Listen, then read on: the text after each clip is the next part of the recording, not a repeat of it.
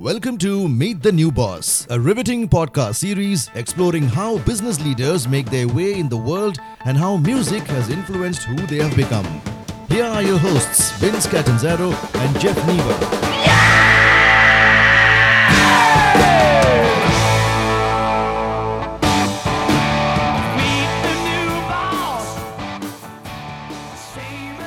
Okay, welcome to another riveting episode of Meet the New Boss. I'm Jeff Niebuhr. And I'm Vince Catanzaro. Thanks for joining us this week. We want you to make sure you go out and like and subscribe to the podcast wherever you listen to podcasts. It really helps us out. So we want all 5-star ratings, but if they give a 1-star, Vince, what should they do? They should call you out in the 1-star rating. Call me out. That's great. So we're recording in the kind of the dead of winter. It's cold and rainy out. It's shorter days, lots of inside. Vince, do you use music to get you going in the winter? Like, what's your playlist or approach to music in the winter versus the spring, summer, fall? Does that change at all? It does. I actually will create playlists and name them, winter 2020, summer 2021. But I listen to a bunch of different things. Recently, so my son, I think I shared this in an earlier episode. I have a son with cerebral palsy. He's in a wheelchair. He's an adult. He's 25. And I think due to my influence, he listens to a lot of the best of Alice Cooper on his Alexa devices. Wow. And, music for me, when I went to work professionally in the early 90s, it kind of stopped the collecting of CDs and LPs and those kind of things. And so I was a big Alice Cooper fan, 70s and into the 80s. And, when I was in college, I think the album that has the song Poison, which was a big hit for him, was on it. But then it kind of fell off. And there's a song that's in the movie Wayne's World called Feed My Frankenstein, which I never really listened to before. But in this best of Alice Cooper on Amazon Music, it plays a lot. And as I've been listening to it recently, I'm thinking, man, that musically is a really good song. So I did, I went out and I looked up, like, hey, he always has different bands and different artists playing on his record, so it's not like a consistent thing. So I looked up the musicians in that song and found out that that's like the only recording ever that has both Steve Vai and Joe Satriani playing guitar on it. Really? That's cool. No wonder why I love this song. The guitars rocking. Those are your heroes. Yeah, man, those are, you remember Steve Vai. Did you ever see Crossroads with Ralph Macchio? I have seen it. Steve Vai was the one he was, I guess, guitar dueling with at the end of it. That's right. Yeah, that was, even when he was purposely messing up, he was awesome. So, my girlfriend and I did this southern trip last summer and recorded songs at several locations, and we recorded right there at the Crossroads, where that whole folklore is about. We rented this cool little shack and set up a mobile recording studio, and we recorded Crossroads Blues, and we recorded A Man in Constant Sorrow, couple Elvis tunes, because Tupelo is not too far away, and then we made our way to Tupelo and then to Muscle Shoals, so that was fun. That's that album. The name of our group is My Forever DJ, and the album is called Southern Hotspots. It's going to be out in a few months, so that's exciting. Nice. And a winter, I'm going to give you my little winter connection too. One you'll like and one I don't think you'll know. The one that you'll know and like is the video by Rush of, like, I think Tom Sawyer, when they're in their cool studio in Canada and it looks like it's at negative 100 degrees outside and it snow drifts. Is that Tom Sawyer or Limelight? One of those two, I think. I don't know the video. I know both songs very well. Yeah. I knew you would know both songs. That's your genre, right? Oh, yeah. Well, So anyhow, I always think of that as far as like a very winter's morn and jamming out. I feel like Rush is particularly a winter kind of musical experience. Yeah. Maybe because they're from Canada. They're also very technical, right? It's like and when you're in engineering mood, right? They're very precise. Neil Peart, very. Yep. Did he pass or is he very sick? I think so. He passed. Yeah, that was just recently. Yeah, but he was very technical, accurate. A drummer's drummer. Yeah, a percussionist. I think it says on the album. Percussionist. Sure, and I think on the albums he's the percussionist. So the other winter thing I would throw out there that you probably don't know is REM's third album, Reconstruction of the Fables, or Fables of the Reconstruction, was recorded in London in the winter of '85, I think. And I've read, the band talk about it. This is pre-REM blowing up to be the most popular band and greatest band there ever was, as we've already discussed. So they're right on the cusp of that. They had a lot of success with their kind of earlier jangly poppy. They were like, it was miserable to go from where they were staying to the studio in London, and they just weren't ready for the London cold and wet and gray. And if you go listen to that album, it definitely played a part in the songs. It's murky, slower tempoed, and drudgy sounding. It's like all the bright, poppy, jangly stuff of their first couple albums is somewhat missing. And in fact, I think all four members of the band will say that they almost broke up. Every one of them almost is like, this is it. I'm done. I'm catching a cold here. I'm going to die in London in this terrible winter, and it's not worth it. But they obviously persevered and went on to become, as Vince, you must agree, the greatest American rock and roll band of all time. Yeah, I think that is a common sentiment in Athens, Georgia. Yeah. I thought you were going to break out some like Dixie Dregs on me or something. No, it's going to be the REM. All right, so cool. That's a little. I do think music is different in the winter than it is in the summer. I think people are looking for different things, so that's good. That's our two little tips.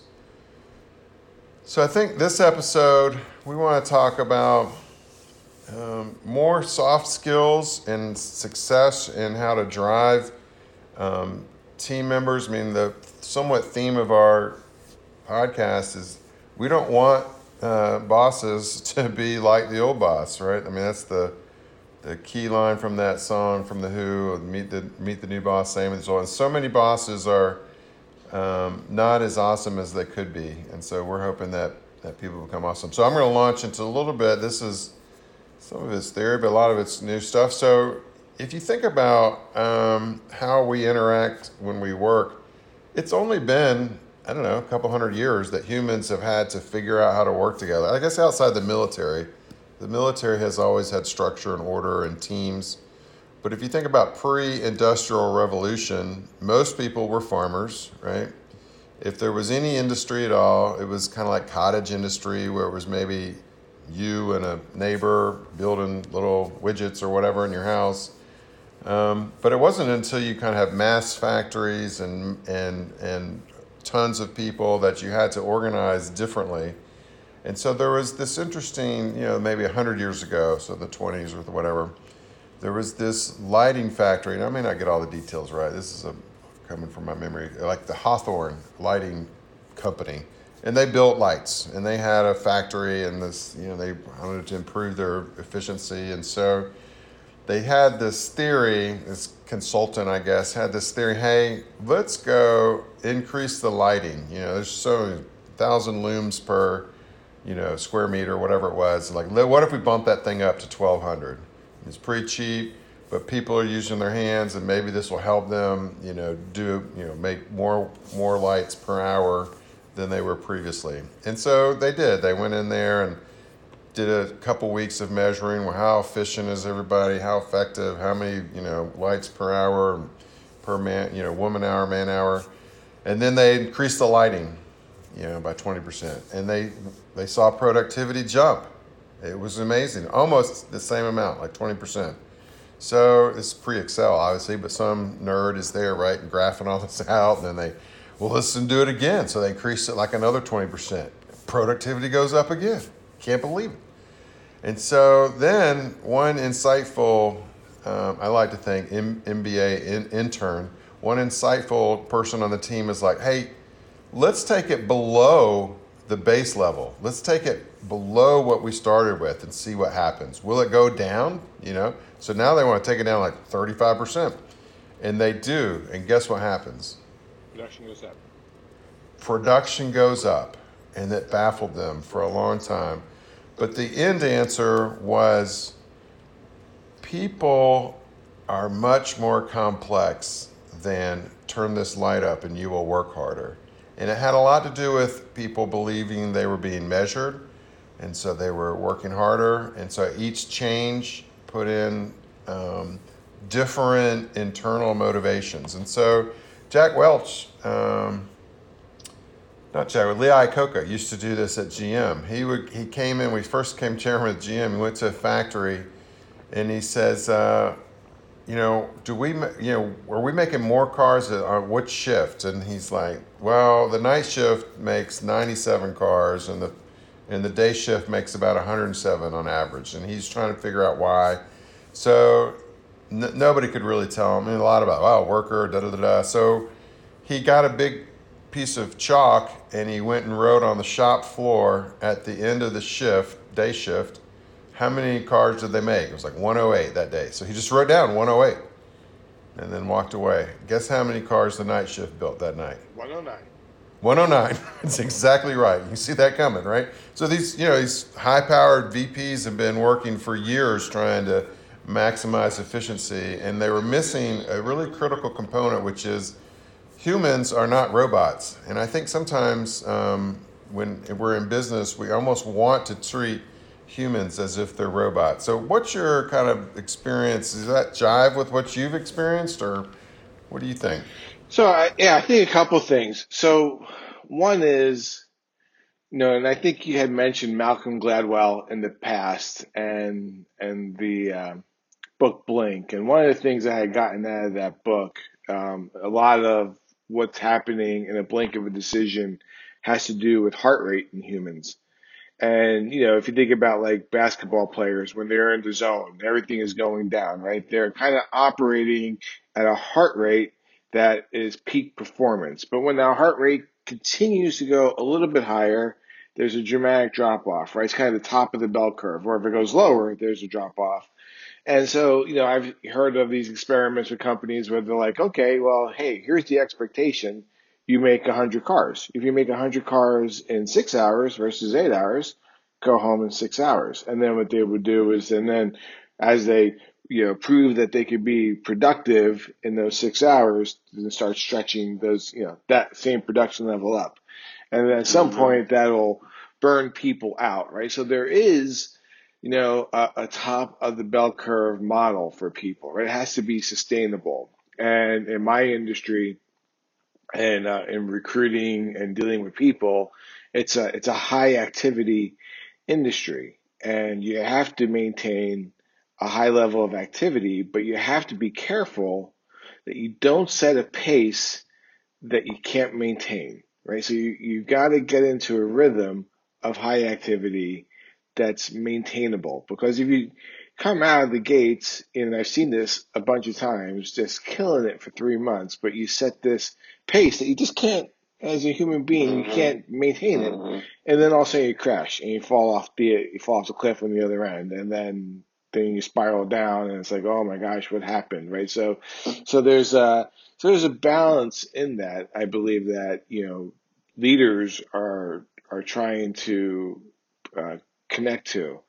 Another thing that's been on my mind recently that you happen to just bring up is kind of how in the military of working together, and it's a concern of mine with how much remote work is going on, is kind of the difference between instruction and teaching, right? Like instructors in the military, It's hand over hand. It's repetitive. It's over and over and over again. Here's how you clean your gun. Here's how you shoot your gun. Here's how you march. Well, you don't know how to march. Well, by the end of this week, you'll be perfect at marching, right? Because we're going to march and march and march. We're going to do it together. I'm going to be out there with you. We're going to march, march, march, march, march. Right? Well, so now the hand over hand, doing things together, being together, talking through things together, part of instruction, I'm afraid, is going away. And it's more of like, hey, here's how you do it, go do it. And it's not the hand over hand. You're losing that instruction piece. And I don't know if there's been any studies about it this last year, if there's an impact on the ability of knowledge transfer that we're going through. But I do wonder, like, to me, it seems like it has to be something that's brewing behind the scenes. Yeah, it'll be interesting how this year has been unique in the last 10,000 years of total migration to remote work. You know, there's like an evolution of, we talked about agriculture to industrial to information society to now this remote work, and what's the long-term impact? Probably people don't know. So I had another little, right on this same little piece, there's this great article, you probably are aware of, the Harvard Business Review, I don't know, 20, 30 years ago, about emotional intelligence, or EQ. And it's kind of buzzwordy, and most people know about it, but in general, it's how you can measure the emotional capability of humans to kind of interact and how it relates to business. And so that's a great resource. Maybe we can put a link or something on the podcast. So, but I want to talk about it in this study that I amazingly heard about in TikTok, which is hilarious that TikTok now has legitimate, interesting stories. It was a lady talking about Google, you know, one of the most successful companies, certainly the last 20, 30 years. They did a study, it was called Project Aristotle.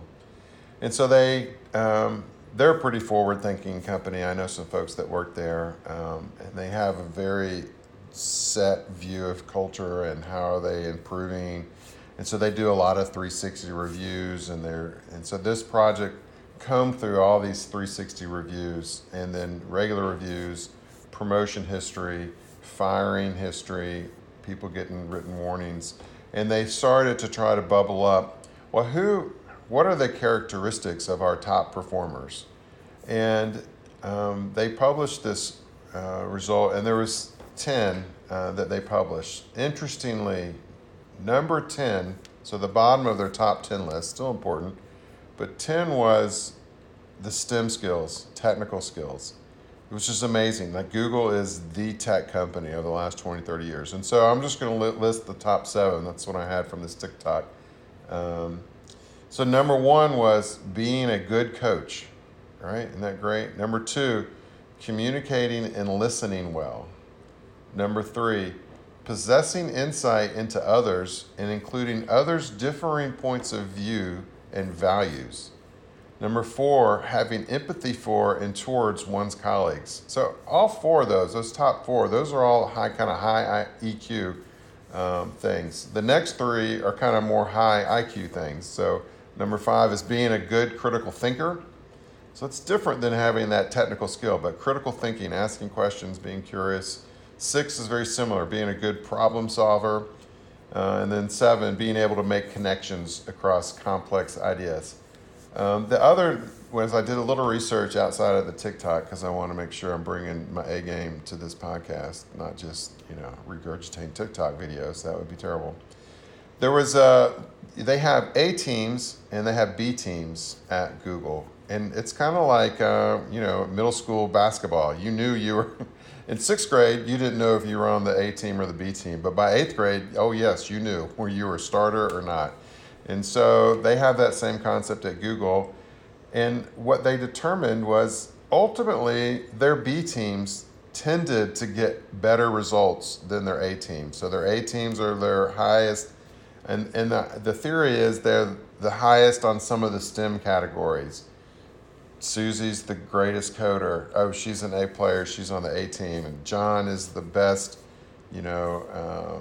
analyst or whatever. And so the B team tended to have people that scored higher in these non-STEM categories of emotional EQ and then just straight up IQ and critical thinking skills. So I thought that was really interesting. So as we think about how do we build teams and how do we make them higher performing, we've talked about this a little bit before. And when you're looking at putting people in charge, whether that's as a supervisory role or just a project management role, sometimes the softer skills are a better leading indicator, I think, of who's going to be successful.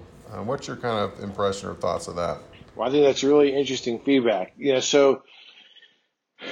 I've been trained, and I had mentioned this on a previous podcast in the predictive index, and team building is one of the aspects of the technology and then kind of how do you put teams together and what kind of quadrants people fall in, and what you described is the kind of employee experience, right? There's a real emphasis early in that list on employee experience. When you're sitting with a hard charging CEO, right, they're not thinking about, how we're going to get the greatest production is by being inclusive and being diversified and valuing opinions. And, they're talking about, results and discipline and process and precision. That didn't even come up, right? Like, what makes a great employee is the person that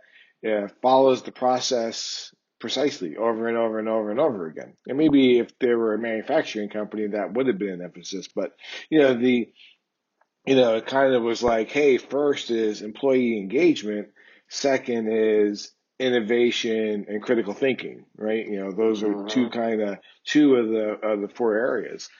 But I think if an executive team looks at priorities, right, and says, hey, these next couple of years, these priorities are most important to us, whether that be the employee engagement or process of precision or, hardline results or innovation, right?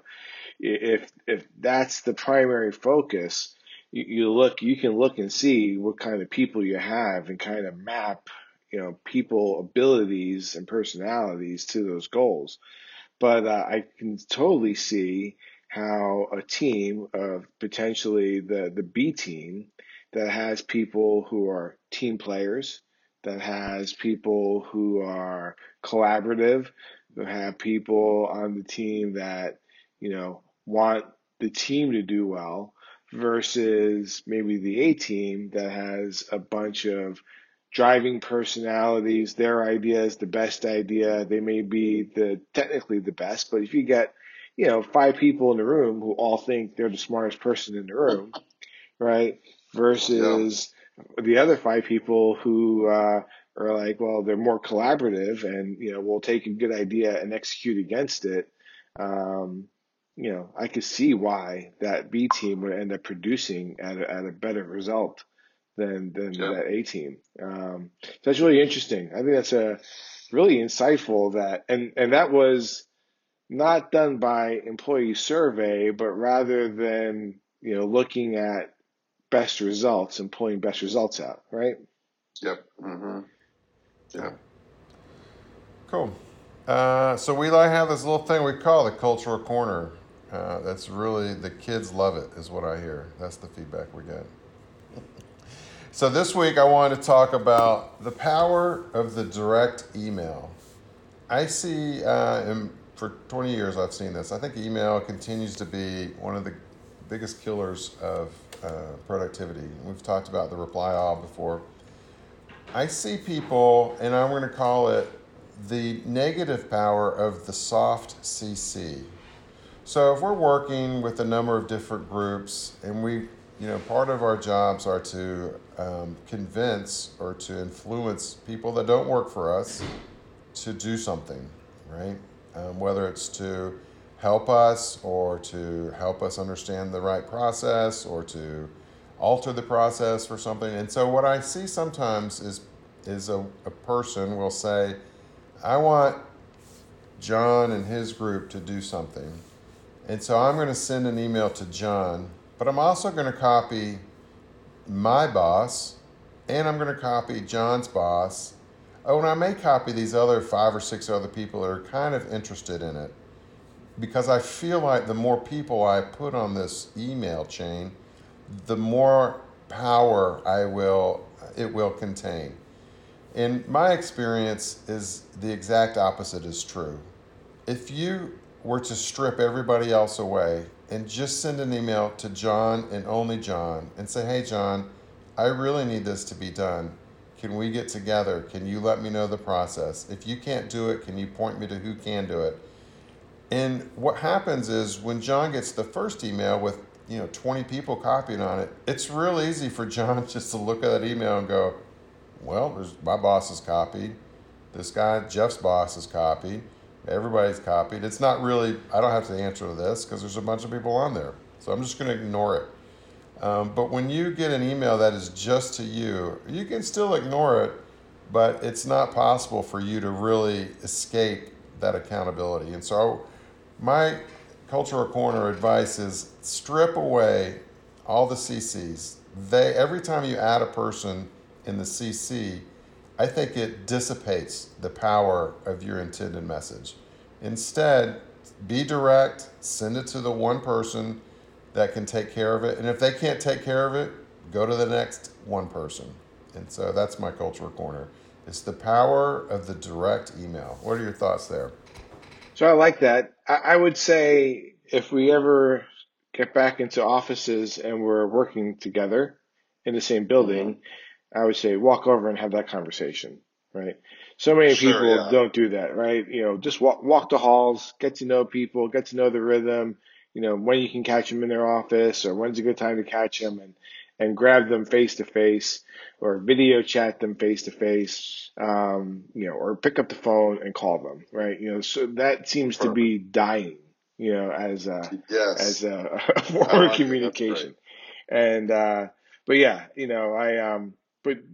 be direct. I think then if you're just emailing them, right, then the onus is on them to respond because now there's no one else to respond besides them.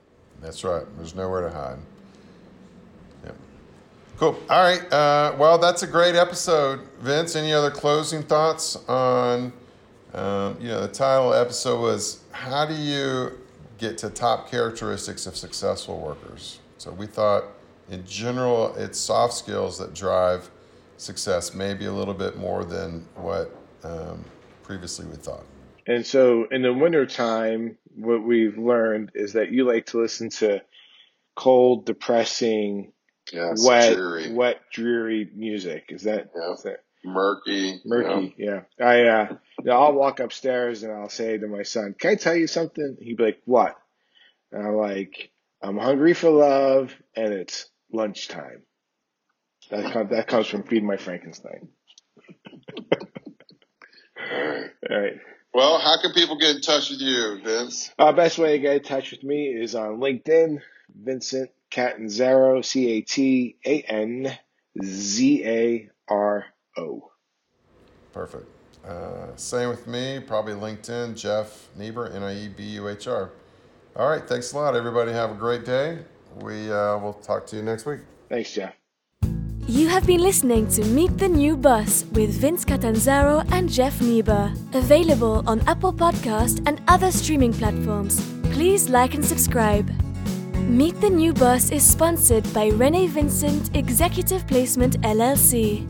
Contact Jeff at jeff.niebuhr@icloud.com or find him on LinkedIn at Jeff Niebuhr. Contact Vince at vincent@reneevincent.win or find him on LinkedIn at Vincent Catanzaro. Bumper music provided by The Who and Buddhify. Additional engineering provided by Just In Time Recordings.